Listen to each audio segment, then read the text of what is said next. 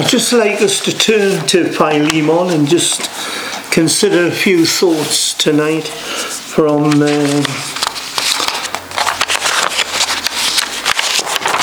this book. Right. Really the theme and the subject is salvation and restoration of a runaway slave and God's overall divine providence. In all of this, for he was a vile runaway sinner, and as that can receive by believing in the Lord Jesus Christ, he becomes a saint of God. Praise God. He begins as a slave.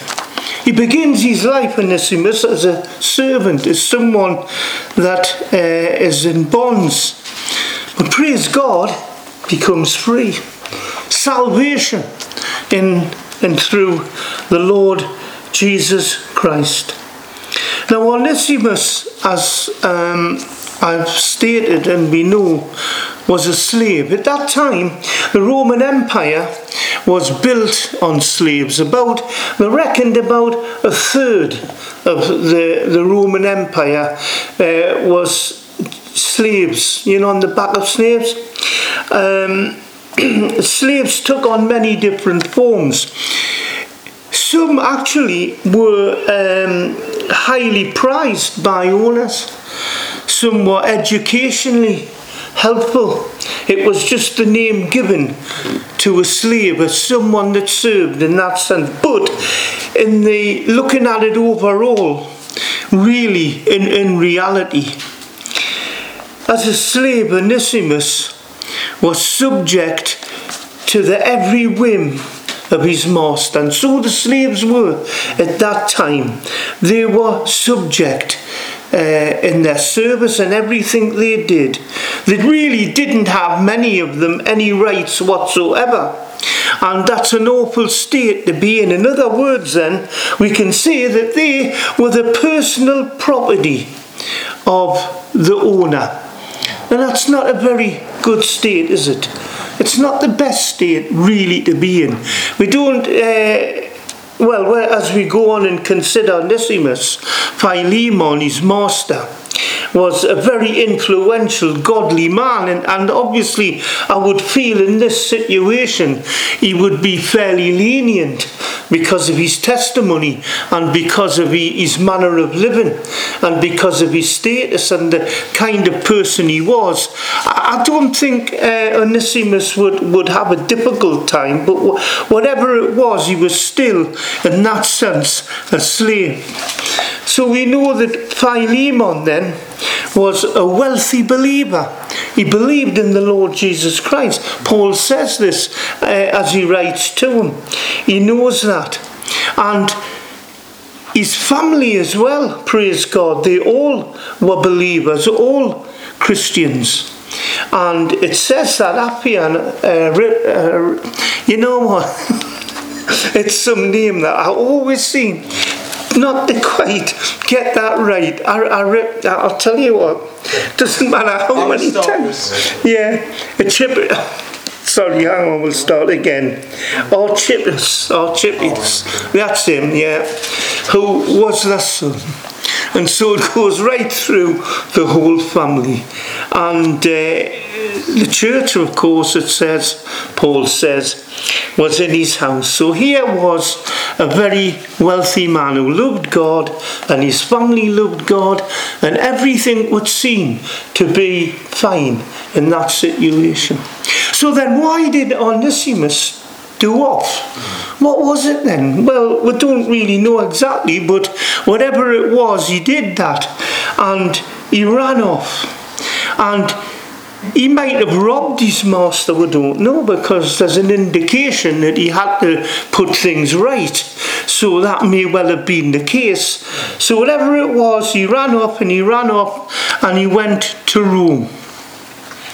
Now in Rome, he hears Paul, the apostle, who is now in confinement in a home with a Roman soldier to guard him and waiting for trial before the emperor, but he's still ministering the gospel. And praise God, it's an open home. It's lovely, isn't it, to have an open home where the gospel, the good news of Jesus Christ, can be shared. And you know, Paul, even in his bonds, always witnessed every opportunity he had, and people did come to hear him. And it seems that Onesimus heard the word of God because he believed and he was saved. And I would believe it was possibly through the ministry of Paul, because everything else leads on to this. But even more so than this, he becomes a valued helper to Paul. You see, yes, he was a slave, but he's now a saint in the sense that he's liberated and he wants to give back something. Now, it's nice, it's the right attitude and frame of mind to be in. And as believers, we've always got to hold that position. It's not a question of what we can have, it's a question of what we can give. It's a question of what we can give and how much, and in whatever situation we feel led in Christ. But you see, he obviously felt more, I feel, than an obligation, because Paul loved them in the sense that he regarded them as a son. And you know, if you look at that whole situation, here is Paul now very old in his latter years, and here is someone, obviously I would think quite young, his son in God. And it's so important, you know, in Christian experience and in our own experiences, to share the good news in the gospel with those that will hear, and be mentors really to many if we can be. And sadly today, you know, there doesn't seem to be a desire, and I don't know why, but there doesn't seem to be that desire so much for the word of God. See, believers would talk about the Lord. My younger days, I grew up with men who loved God, loved the word, and where you talked and were together, and it builds you up, it encourages you. We need to be encouraged through the word of God. But today there seems to be a dearth. You see, believers will talk about everything and anything, but they never seem to want to talk about the word. And how important is that? We need to build ourselves up in the things of God. And you know, the more we talk about the Lord, the more we read the word, the more we share, the more we listen to what others have to say, the more we learn, the more we gain, the more we grow. It doesn't matter how much we seem to think we know, we don't. It's like everything's learning again. Nobody knows everything. Thank God for that. You know, in a way. Or you couldn't live with somebody that knew everything. Well, I couldn't anyway. So you see, we've got to learn. And the best way to learn is with a man of God. And I'll tell you this, who better than Paul, really, to learn from? I mean, he shared the gospel and he shared himself. And we'll see this later as we go on. So really, I want to bring out 6 thoughts, 6 aspects of this situation. And the first one is this. What do we see in Onesimus becoming from a slave to a saint and the ministry of the Apostle Paul? Well, we see first the riches of God's grace. Why? As stated, Onesimus believes the gospel. He hears the good news of salvation. That's exactly what he needs, and he finds it changes his life and he becomes saved. So the first thing we see with him, there's a change. There has to be a changed life. From a sinner bound for hell, praise God, to a believer now destined for heaven. You see, what a contrast. There couldn't be a greater contrast. bound, a slave in sin, now set free, liberated, and not a sentence of death and condemnation because you're bound, but now liberty and a freedom because you're heading towards heaven. You've got a home, you've got a goal, you've got somewhere that means something so much. And you see, and this is what Onesimus found. How gracious is God. His favour towards us, his people, from the time we're saved. And that was great when the day, when we're talking about that. You see, every one of us had something to say. Whether we're stood up or not, it doesn't matter. You see, because it's the reality of a special day in our lives. It changed, it revolutionised, and it should continually revolutionise our life. There's got to be a continuation. So how gracious is our God? A sinner bound for hell, now a believer destined for heaven. And that was it. Salvation then, first of all, we see, begins at conversion. It has to. Our conscience and conviction brings us to the realization that we need to be saved. We believe in the Lord Jesus Christ. We are converted. Our life is altered. It is now complete because we are trusting in Him. So we all must be saved before our journey begins. We cannot begin our Christian journey. Onesimus couldn't begin his life in Christ and his journey in God until he was saved, and so it is with us. So how far have I progressed? How far am I progressing in God? You see, I say this to us all, but I say this to me first, because we're all in this position. The Christian life and experience is a progression. We're going on continually, and that's where it has to be. And you see, what a freedom there is in Christ. And that brings us to our second point, is this. We see that when one becomes a Christian, he or she or they still have obligations. We still have obligations that we must live by and through what the Lord requires of us in our life and experience. It's completely different because now you see our conscience is activated. It's liberated. And so we've got to work according to the Holy Spirit, working on our conscience and in our experience and bringing us through the Word and what the Lord wants, what we really need. And so you see, we have this obligation. Why am I saying this? Well, to live a Christ-like life, yes, that's why. But Onesimus must return to Philemon. Why? Remember, he ran off. Might have robbed him and ran off and disappeared and said, well, that's it, don't want to know. But you see, he had an obligation. Because as a believer now, he has to put things right. You cannot leave it as it is. You just cannot do that. You see, that's the power of conviction. That's why conviction is like a two-edged sword. To the world, it cuts one way, bringing salvation. To the believer, it cuts the other way, activating the conscience and doing the right thing through the Holy Spirit.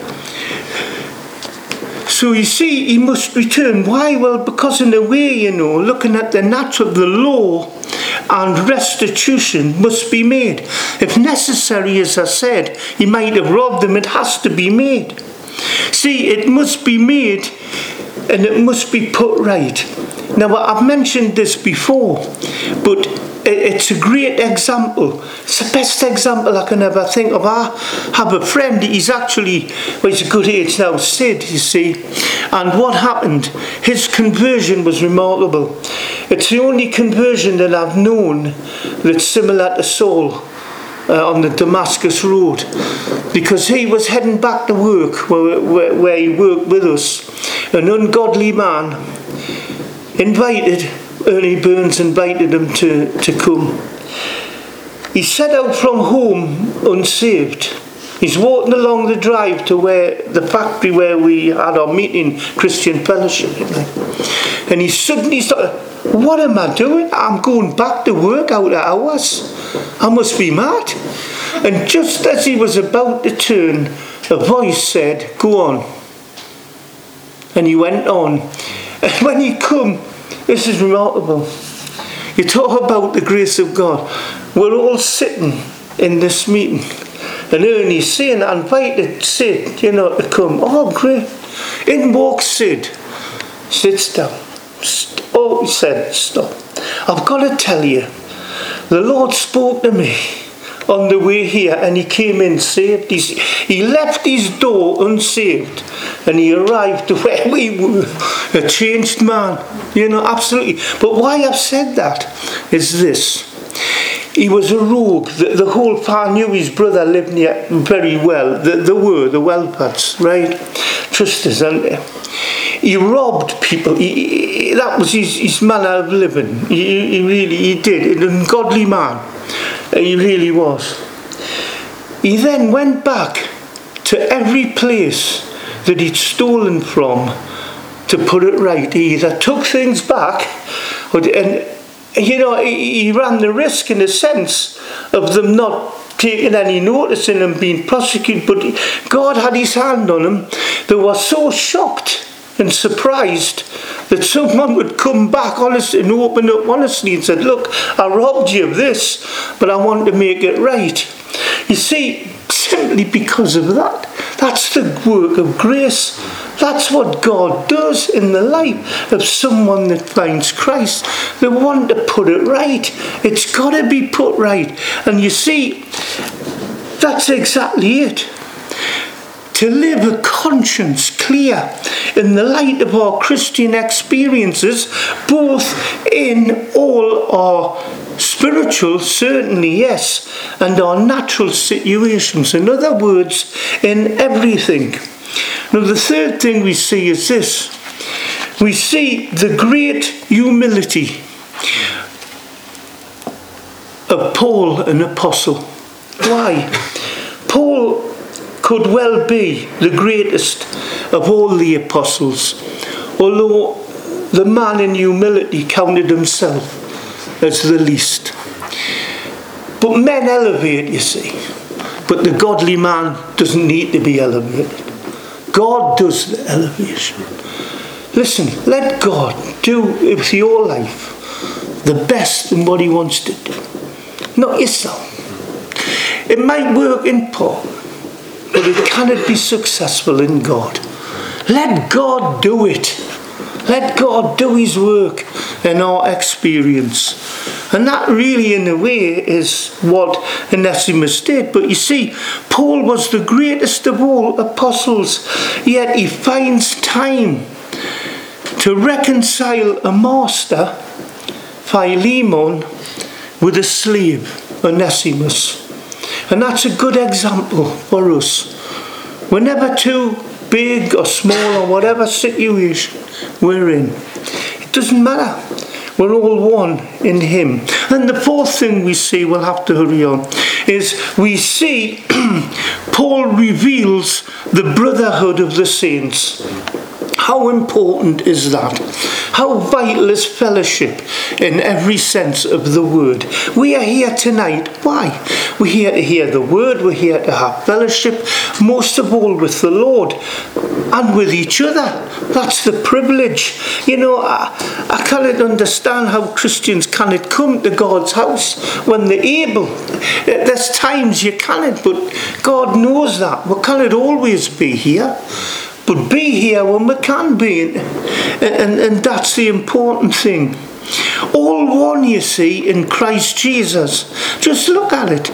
Paul, the greatest apostle. Onesimus, a one-time slave, being saved.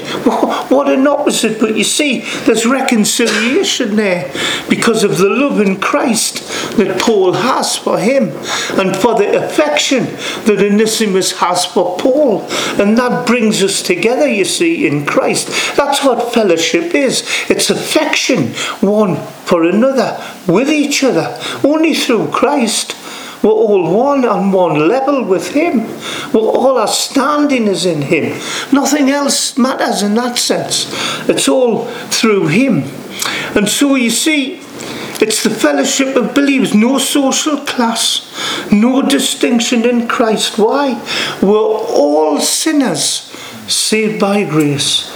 That's what all of us, sinners saved by grace.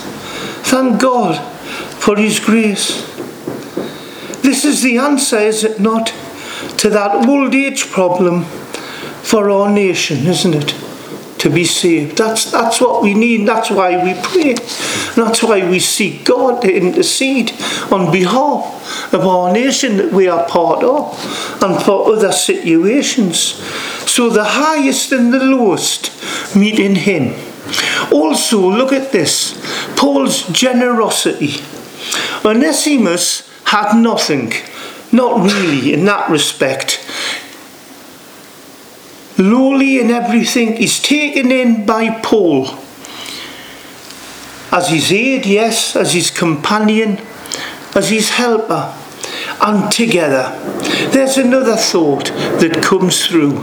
Together. You see, the joined together as one in Christ, in and through the Lord Jesus Christ, in his providential purposes and his plan. See, it's working out. It's working together. Onesimus runs off. Where does he run off to? Who does he meet in a given situation? You know, I've got a picture in my mind of a similar situation. Can you remember the Macedonian call when Paul had in mind to go to Bithynia, and the angel said to him, a voice said to him, look, no, he didn't, sorry.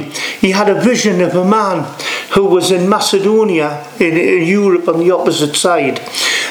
Come over, help us. That's where I'm going, he said, and that's where he went.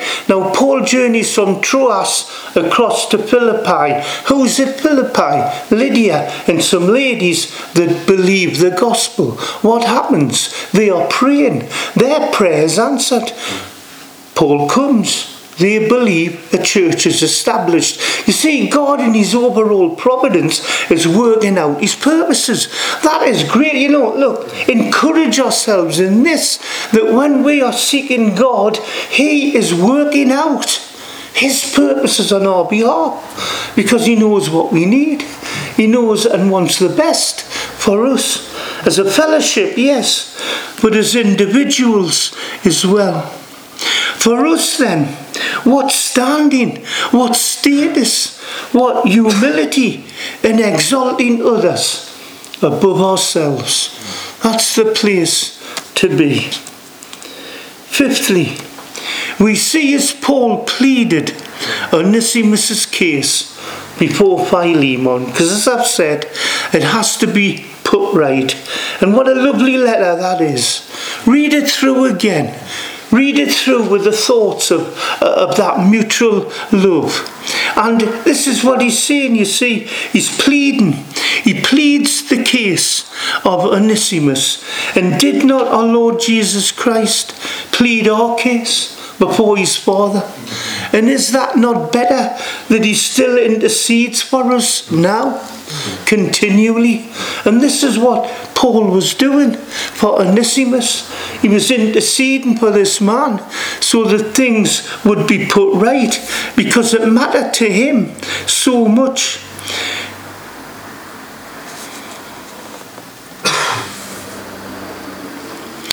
It's the intercession through the reconciliation of the cross that we thank God that he died for us to bring us back to God. And now we have all the rights and privileges of the family relationship in God. Onesimus has some great privileges. He has some great promises. He has this God working on him, and the most godly of men working with him. And it has to work, you see. Work together in God.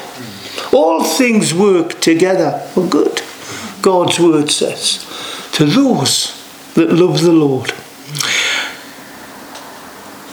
And then, well, it's right standing with God as our Father.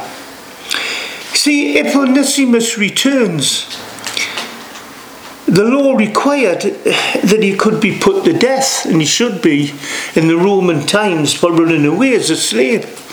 It wasn't certain, but Paul knew the man Philemon.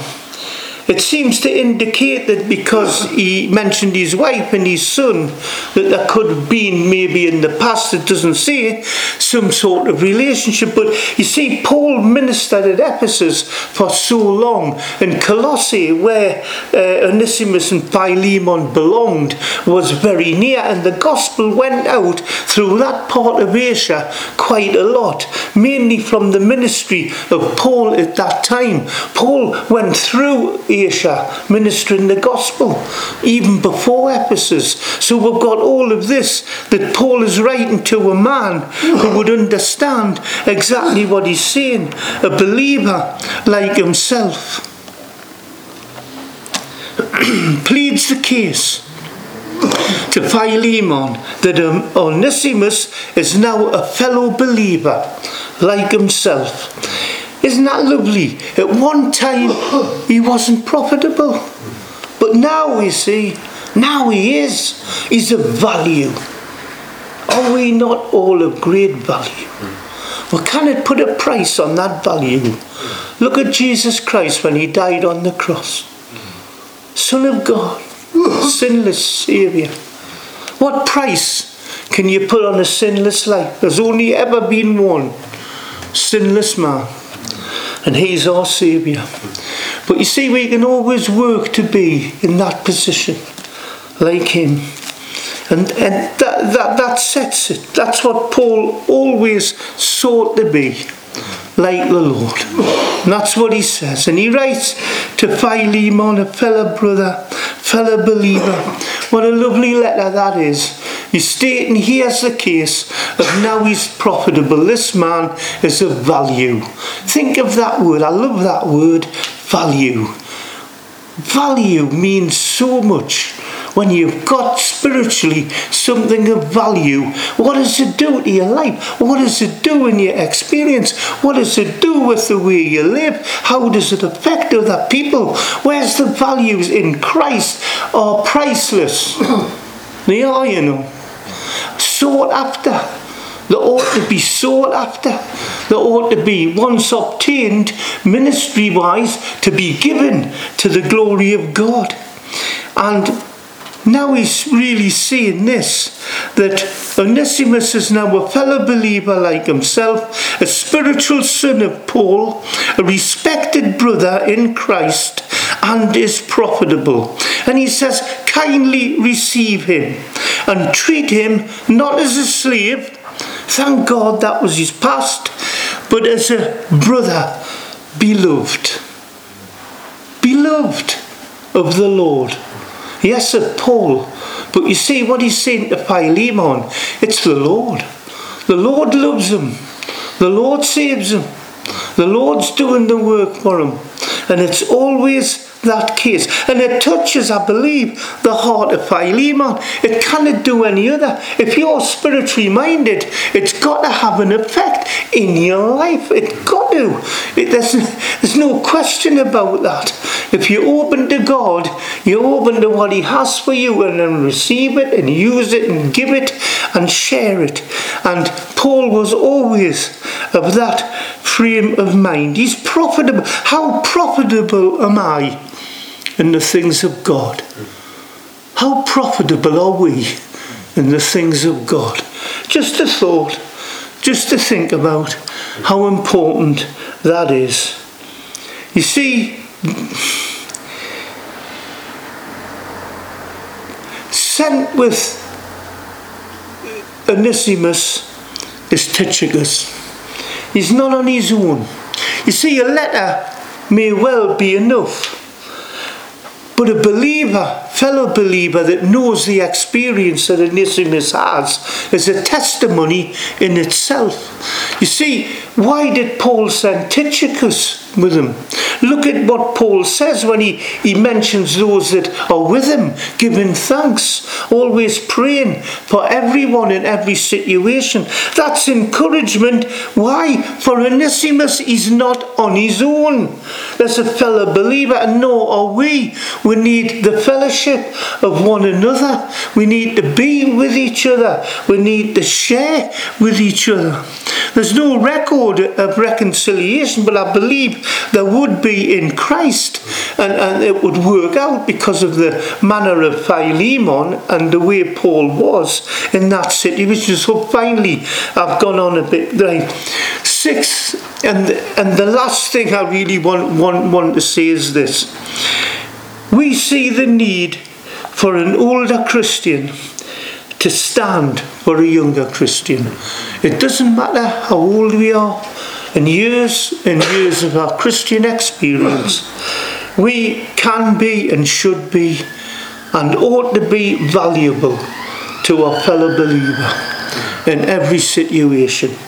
Stay with the man or woman of God who love God with experience. They can share with you and with us things that we need as we grow. We're all growing, and the more we know in Christ, the stronger we'll be in our life as we grow with him. So Paul himself, just now before I finish, in Acts 9 verses 26 to 27, knew something of this experience, because he's writing about something in a position he himself was in. Because you see, someone spoke for him. Joseph, that was the name he was given by his parents, but the believers give him a better name, Barnabas, son of help, son of consolation. And what does Barnabas do? The rest of the church are fearful of Saul of Tarsus. He's a persecutor, hates them.